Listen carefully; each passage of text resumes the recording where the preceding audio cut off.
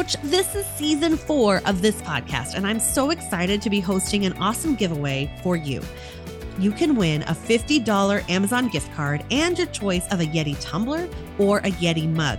And all you have to do is screenshot this episode and share it in your Instagram stories. Tag me at Buzzing with Miss B and you'll be entered to win. I'll choose a winner by the week of February 20th, so make sure you've shared your episode by then. This is going to help so many people find this podcast and help me continue to do the work that I'm doing today. So I really appreciate your participation and good luck.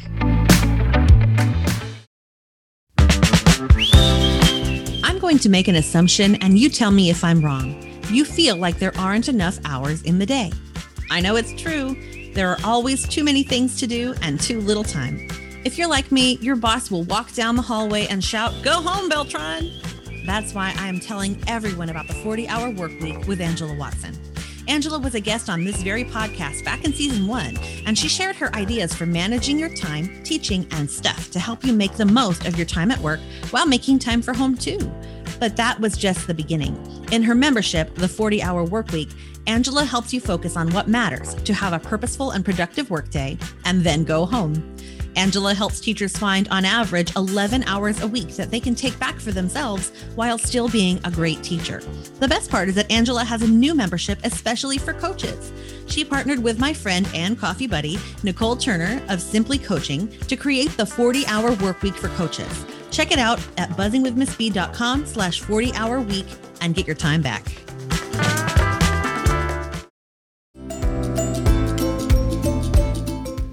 You're listening to Buzzing with Miss B, the coaching podcast, where we believe that every teacher deserves a coach, and every coach does too. I'm Chrissy Beltran, an instructional coach, resource creator, and coffee enthusiast. And I'm your host. Stay tuned for practical tips and honest coaching talk that will help you coach with confidence.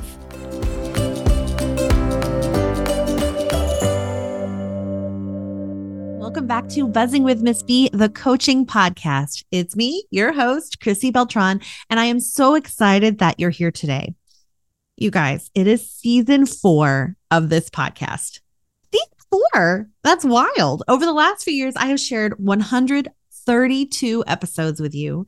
2 of them were bonus episodes in the early pandemic, and so I added those on.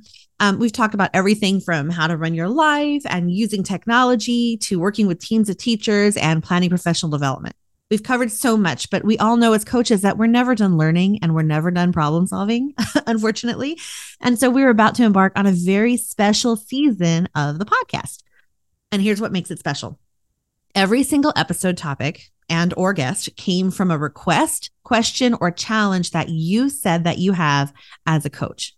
I actually sent out a survey to every single coach on my email list. And if you're not on my emails and you want to get there, go to buzzingwithmissb.com/dare with a capital D, and you'll get a free webinar. Plus, you'll start to get my emails full of helpful tips and ideas, and you'll know when podcast episodes come out. I went through all of the responses from this survey. It was a ton of responses, and I put together all of the questions and challenges and requests on sticky notes. And then I started sorting them into categories. I pulled together topics that were kind of related, some of them into stacks that would make up one episode, and then some into sets that would make a series of episodes, like the one we're about to start today. The biggest collection of stickies that I received in the survey, of responses and challenges, is one set that I categorized as the human side of coaching, which might sound silly because obviously we are coaching humans and we are also humans. We're not coaching hummingbirds or something. But when it comes to working with teachers and administrators, in schools and kids, sometimes we get really caught up in how to do all the stuff, how to do the PLCs, what to teach, what does a coaching cycle need to have in it? How do I create an agenda? And all of those things are important and necessary that we learn how to do them and do them well. But floating beneath all of those things is this one idea, and it's humanity. We are humans and we're coaching humans to teach little humans, and some of them not so little, some of them pretty big. So let me tell you how exhausting that is, right? Because the humanity part is the part that wears us out. There's one thing that we know that we're going to deal with, and it's feelings. We can't just come in and say, this is the way you do it. Let's get a move on, everybody. Take your checklist and go back to your class and get started. It doesn't work that way. So last season, the month of February, the first month of the season, was devoted to all the feels. So we talked about feelings that coaches deal with, self-care, teacher retention, how to manage your own emotions, all of these ideas. And it was a good start in really digging into this topic.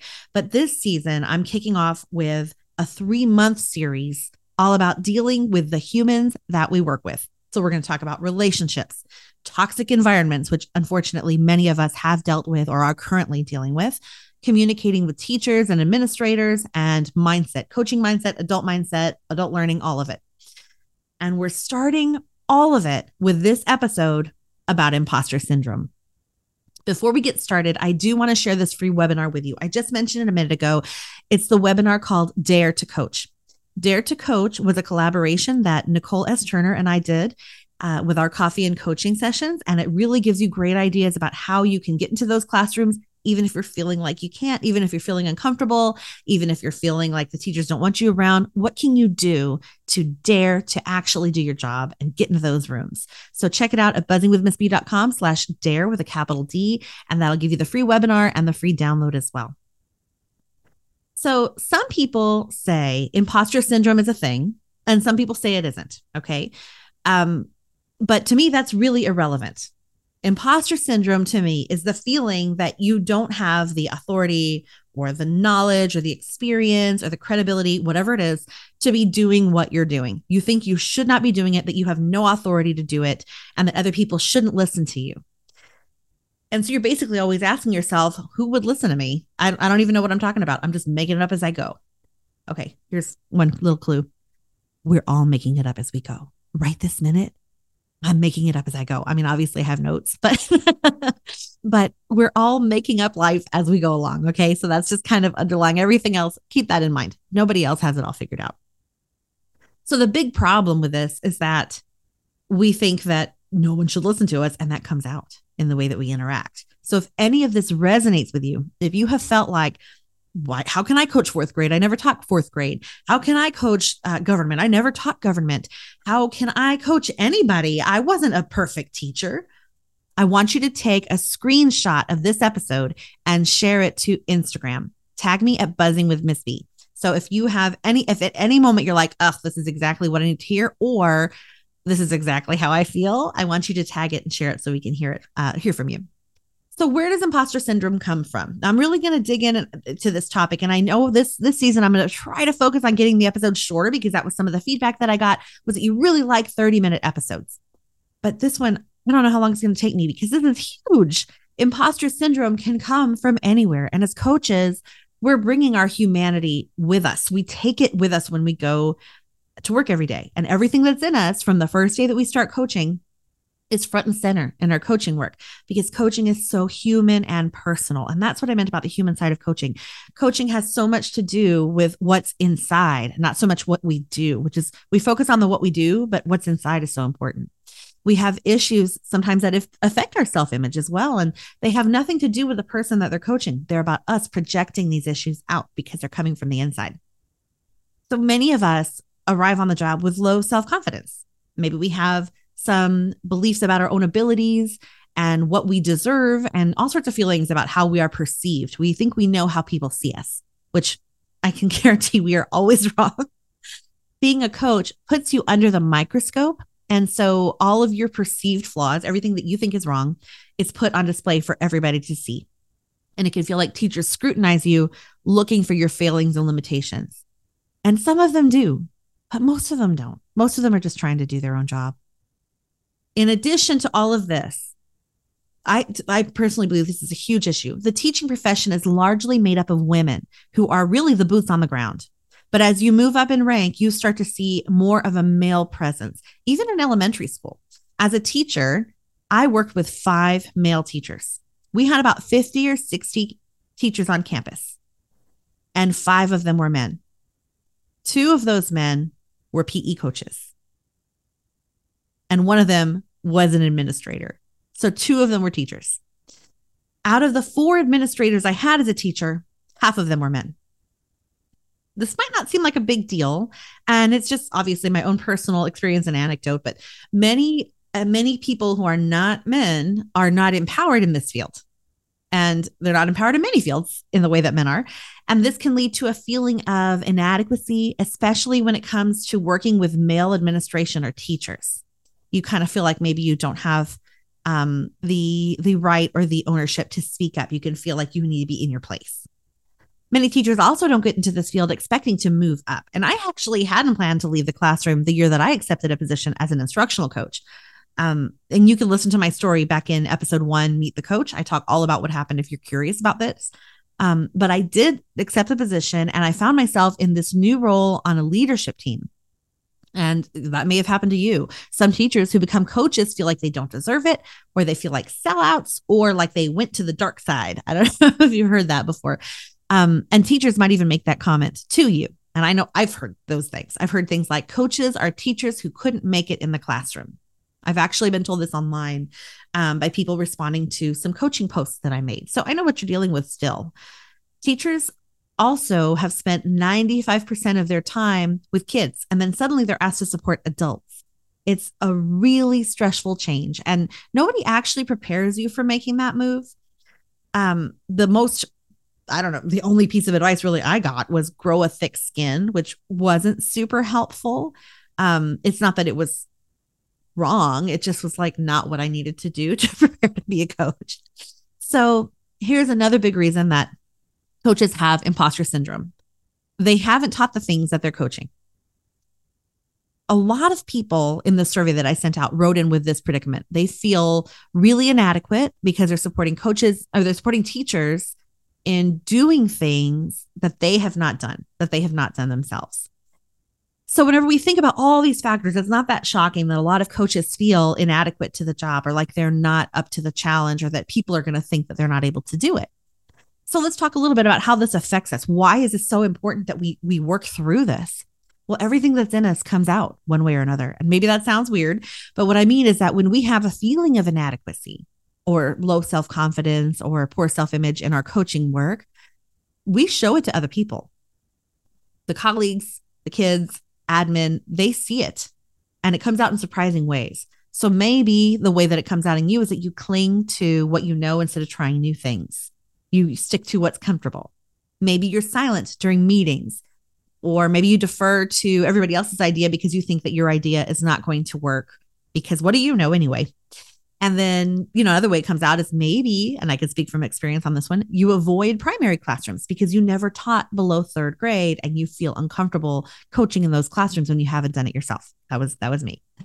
When a teacher points out something that you haven't done well or something you did incorrectly, sometimes we can shut down. And this gives teachers, the ones who are maybe looking to not be super nice, this gives them leverage. They love it. So if there's a few who are excited to shut you down, we don't want to give them that tool to use, right? So then what do we do about it? How do we overcome this thing whenever it shows up in the way that we live our lives? Well, the first thing that we really need to do is realize that as coaches, your job is not to know everything. It's really easy to fall into that trap, and I know I have. But coaches who have all the answers all the time aren't really coaching. They're just telling. We're just telling all the teachers what they should do and what they could do, but we're not really coaching them to think or to try something different. And it's really not impactful either. Coaching doesn't mean that it means that you help teachers figure things out so that they can grow their kids. I've heard from a lot of teachers that they don't want to be coached by someone who has taught fewer years than them or who hasn't taught the subject or grade that they teach. And I know that obviously having taught those grades and those subject areas, it's super helpful in your coaching work because you know what you're walking into. You have an idea of best practices and content and strategies. It's really helpful. But while I do believe teachers shouldn't be put into a coaching position before they've had at least 7 or 8 years of teaching, because I believe we're setting people up for failure and for imposter syndrome, and they haven't had the time they need to grow, that is not the only thing that prepares you to be a coach. If you're a coach in a coaching position who has taught for less time than many of your teachers, I'm not saying that you should leave. I mean, if you feel like you need more experience, go back to the classroom and get it and then become a coach again. You can absolutely do that. But if you are a coach who has not taught teachers for as long as maybe they have taught, realize that credibility doesn't only come from having experience. I've worked with plenty of administrators who have taught the grade that I'm teaching, and honestly, it's irrelevant because my classroom doesn't work like theirs did. One administrator once told me, I was a good teacher, but what you're doing is miles beyond what I was doing. Does that mean that she couldn't be a good AP? It really doesn't. Her job was not to come teach my class. Her job was not absolutely to teach my class. Her job was to do a completely different set of tasks. As your job as a coach is, it's not to go teach all those classes, although you will model and co-teach and work alongside the teacher. But your job is not to walk in there on day one and teach the class. Your job is to support the teacher in growing. You don't have to have taught the grade or the content to do that. We get really hung up on these things, and they do matter to a degree, but in the long run, having taught fourth grade didn't mean that every fourth grade teacher that I worked with loved what I had to say. They still found lots of reasons to dismiss my experience. Things like, these are quotations, "You haven't taught these kids. The kids in this part of town are different." And then one of my favorites was such a weird one. "My room is too small for these ideas." But what was funny is that whenever our schools were built, the school that I taught at and the school that I coached at, they were actually built using the same blueprints. So our classrooms were literally the exact same size. So it's still, they try to dismiss. I had the exact same classroom, and that was not a reason. That was a reason to dismiss some suggestion that I made. But when I started coaching, I was really hesitant to work with primary grades. I taught third and fourth grade. You can learn more about that, like I mentioned in episode 1. And I felt that the primary teachers wouldn't need what I had to offer. They were actually assigned to a different person for their coaching support when I first started, because the need in the upper grades was so great. But over time, I could see they were not getting what they needed. And so I started to work with them more during PLC, and I visited classrooms, and I learned more about the programs that they used. I'd go to foundations trainings and language acquisition trainings for primary grades, and I'd help them apply what we learned. And one of the biggest mistakes that I made as a new coach was letting my lack of primary experience hold me back. If I could do it over, I absolutely would jump in and say, "Look, I don't have a primary experience, so I'm going to spend as much time with you all as I can, learning as I go," instead of avoiding the classrooms. It's important that we don't misrepresent ourselves and that we're honest about who we are, but that shows that learning can happen no matter where you are in your career. We don't want to pretend that we already know, or that we don't want to lie about not having the experience, but we do need to show, hey, I'm a learner just like you, and I'm going to try new things, and I'm going to be vulnerable, and I'm going to experiment, and I'm learning. That's what we want from teachers, right? So if we can do that in ourselves, then teachers can slowly buy into that. Okay, and then there's one more thing to this point, and I think it's super duper important. No teacher is an expert at everything that they do. None of them. Not even your teacher who's been teaching, like my daughter's teacher, for 37 years. I'm not lying. I don't know how she has done it. This woman must be amazing, because that's a long time to be teaching, right? So there are new grades, new curriculum, new programs, new tests. There are new kids, even with different needs. And this happens all the time. Always there's something new. You couldn't be an expert in all of the things, no matter how long you taught. So take what you know, keep learning, and help teachers apply it to their teaching. So that's kind of my first thing is, be aware of all of these things, that our mindset is really important. So my second thing that I want to do is help you change your self-talk. And this is obviously easier said than done. Changing our self-talk involves being aware of the things that we say to ourselves and then correcting them every time. So the really hard part about changing our self-talk is that a lot of that self-talk was developed from when we were children and young people. So it's the voice of the parent making fun of you for moving too slowly, or the voice of the kid who thought you were wearing weird clothes. So many of these negative voices actually become our own internal self-talk. The way that we talk to ourselves comes from all these negative influences sometimes, which obviously that's not healthy, right? That's not that our inner voice should not be the voice of criticism all the time. So how can we change the way that we talk to ourselves when we don't even realize that we're doing this? Well, first we have to notice what we say. When you're in a conversation with a teacher, or getting ready for work, or sitting in a PLC, what's going on in your head? So you really have to notice it. If you're anything like me, it's something like, ugh, today I have such and such to do, and Miss So-and-so is going to be there, and she's probably going to, ugh, right? And all of that is like fortune telling. It's predicting a truly terrible experience. Even if we've had terrible experiences with these people before, we really don't know how the day's going to go, right? Think about the Snoop Dogg affirmation song. It's very good. And I recommend listening to it as you get ready for work. Listen to it with your kids. It's a great kid song, but it's really good for adults too, because these affirmations are important. They say today is going to be an amazing day. There's no one better to be than myself, right? It's fantastic. Anyway, that was an aside.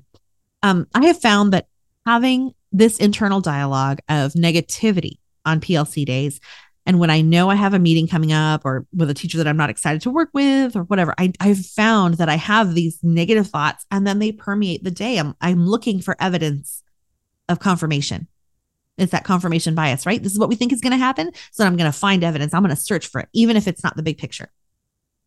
And the truth is, those thoughts aren't just going to go away. Even if you listen to positive affirmations and you really try, we're going to have automatic negative thoughts.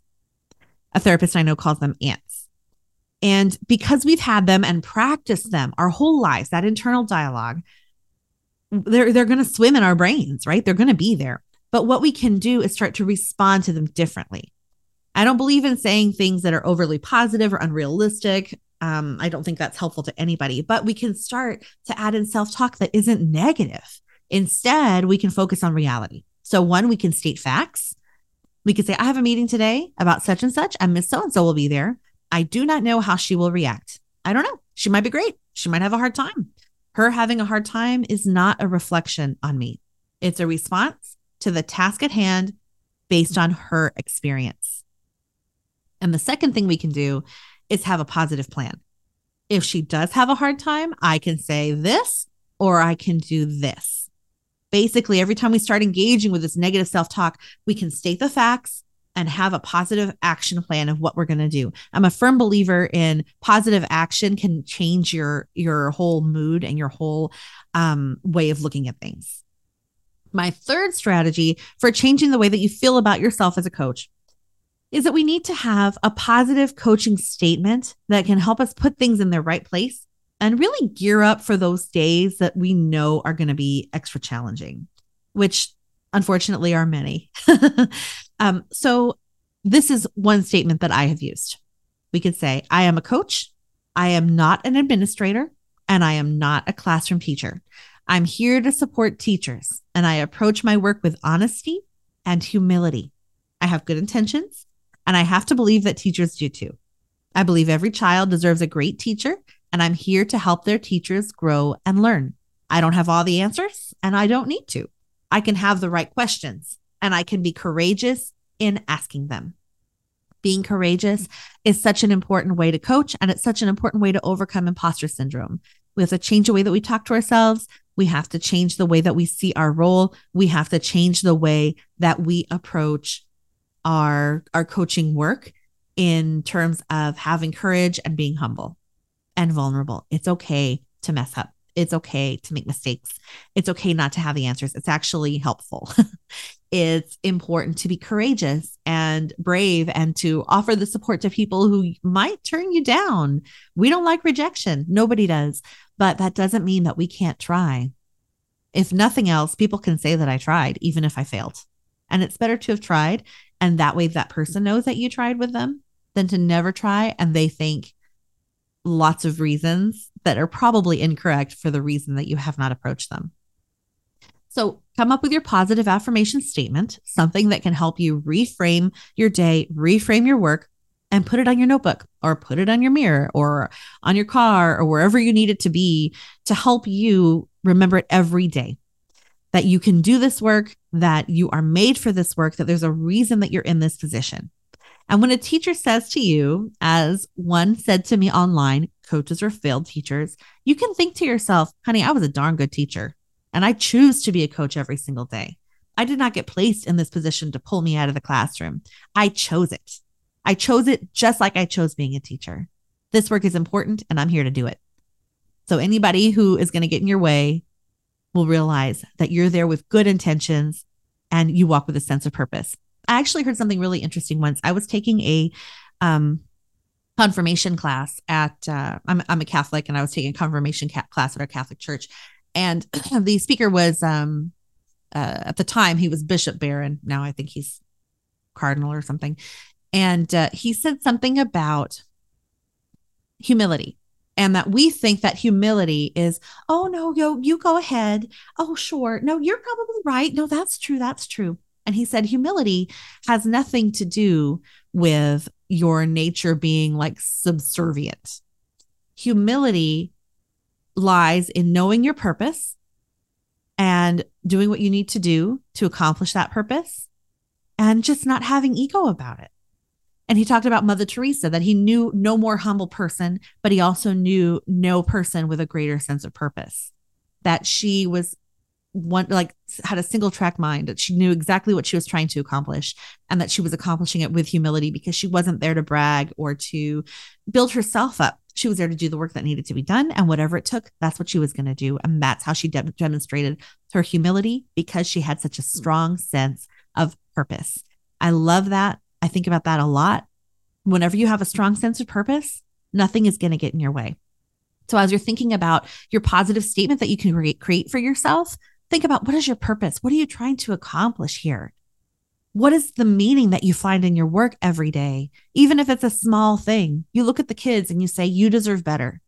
And you look at the teachers and you say, and you deserve better, right? You look at the parents and you say, you deserve better for your families. You look at this country and you say, we deserve better. We have to decide what our purpose is every day. And sometimes we need to write it down and remind ourselves whenever we get stuck in all the little how-tos and all the little getting through all the icky stuff that we don't really want to do. We have to remind ourselves, why are we here? What's the point? Write it down, stick it somewhere you're going to see it, and remind yourself every single day, because what you do matters, coach. Okay, so to close this episode, I actually want to share something. I'm starting a favorite things piece of the podcast, and somebody actually sent in the survey, can you add in something fun or special every episode? She was like, I don't know what it could be, a favorite book, recommendation, whatever you want. And I thought I really like that because I love to hear about what things people love, whether it's a movie or a book, or maybe they are loving a product or a podcast or an activity that they've picked up, like, cross stitching or something. So this is my favorite thing right now. My favorite current thing is my Harney & Sons hot cinnamon spice tea. I have to tell you, why am I telling you the origin story of this tea? Harney & Sons hot cinnamon spice tea. The first time I had it was when I went to visit my friend Laura in North Carolina, and Laura is the one who actually did episode 100 with me on this podcast. She asked me questions. It was a really fun one. If you want to go back and check it out, you can. So I actually taught Laura's son whenever he was in the 4th grade. And then later, Laura became my student teacher and my good friend. So Laura took me to this really cute little tea shop when she lived in North Carolina, and I visited her and I tried this hot cinnamon spice tea. And then after that, I came home and I kept trying to find something similar, and I couldn't find anything that was the same. Everything was too bland. It wasn't hot and spicy enough. And so I actually went online to that little tea house, and I ordered the cinnamon spice tea. And then whenever they closed, I was like, oh my gosh, how am I going to get my tea? So I sent a message to the owner, or to the tea shop, and I said, how can I get this tea? And they said, you can actually order it wholesale online, and this is a link. So they sent me to Harney & Sons, and that's where I buy my tea now, in massive bags. So anyway, my favorite thing is Harney & Sons hot cinnamon spice tea. I'm not an affiliate. I just love it. Next week, we are actually talking with somebody you loved from the last season of the podcast.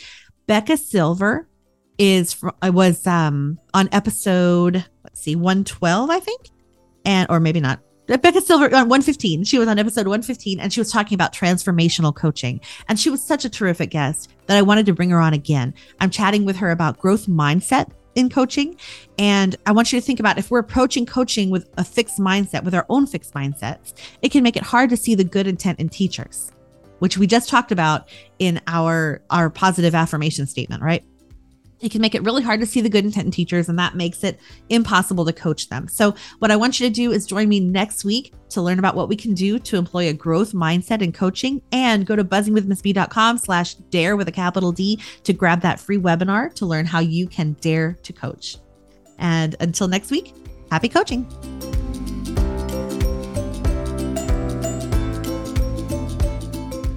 Thank you for listening to Buzzing with Miss B, the coaching podcast. Want more coaching ideas? Check me out at buzzingwithmissb.com and on Instagram at buzzingwithmissb. If you love the show, share it with a coach who would love it too, or leave me a review on iTunes. It's free, and it helps others find this show. Happy coaching!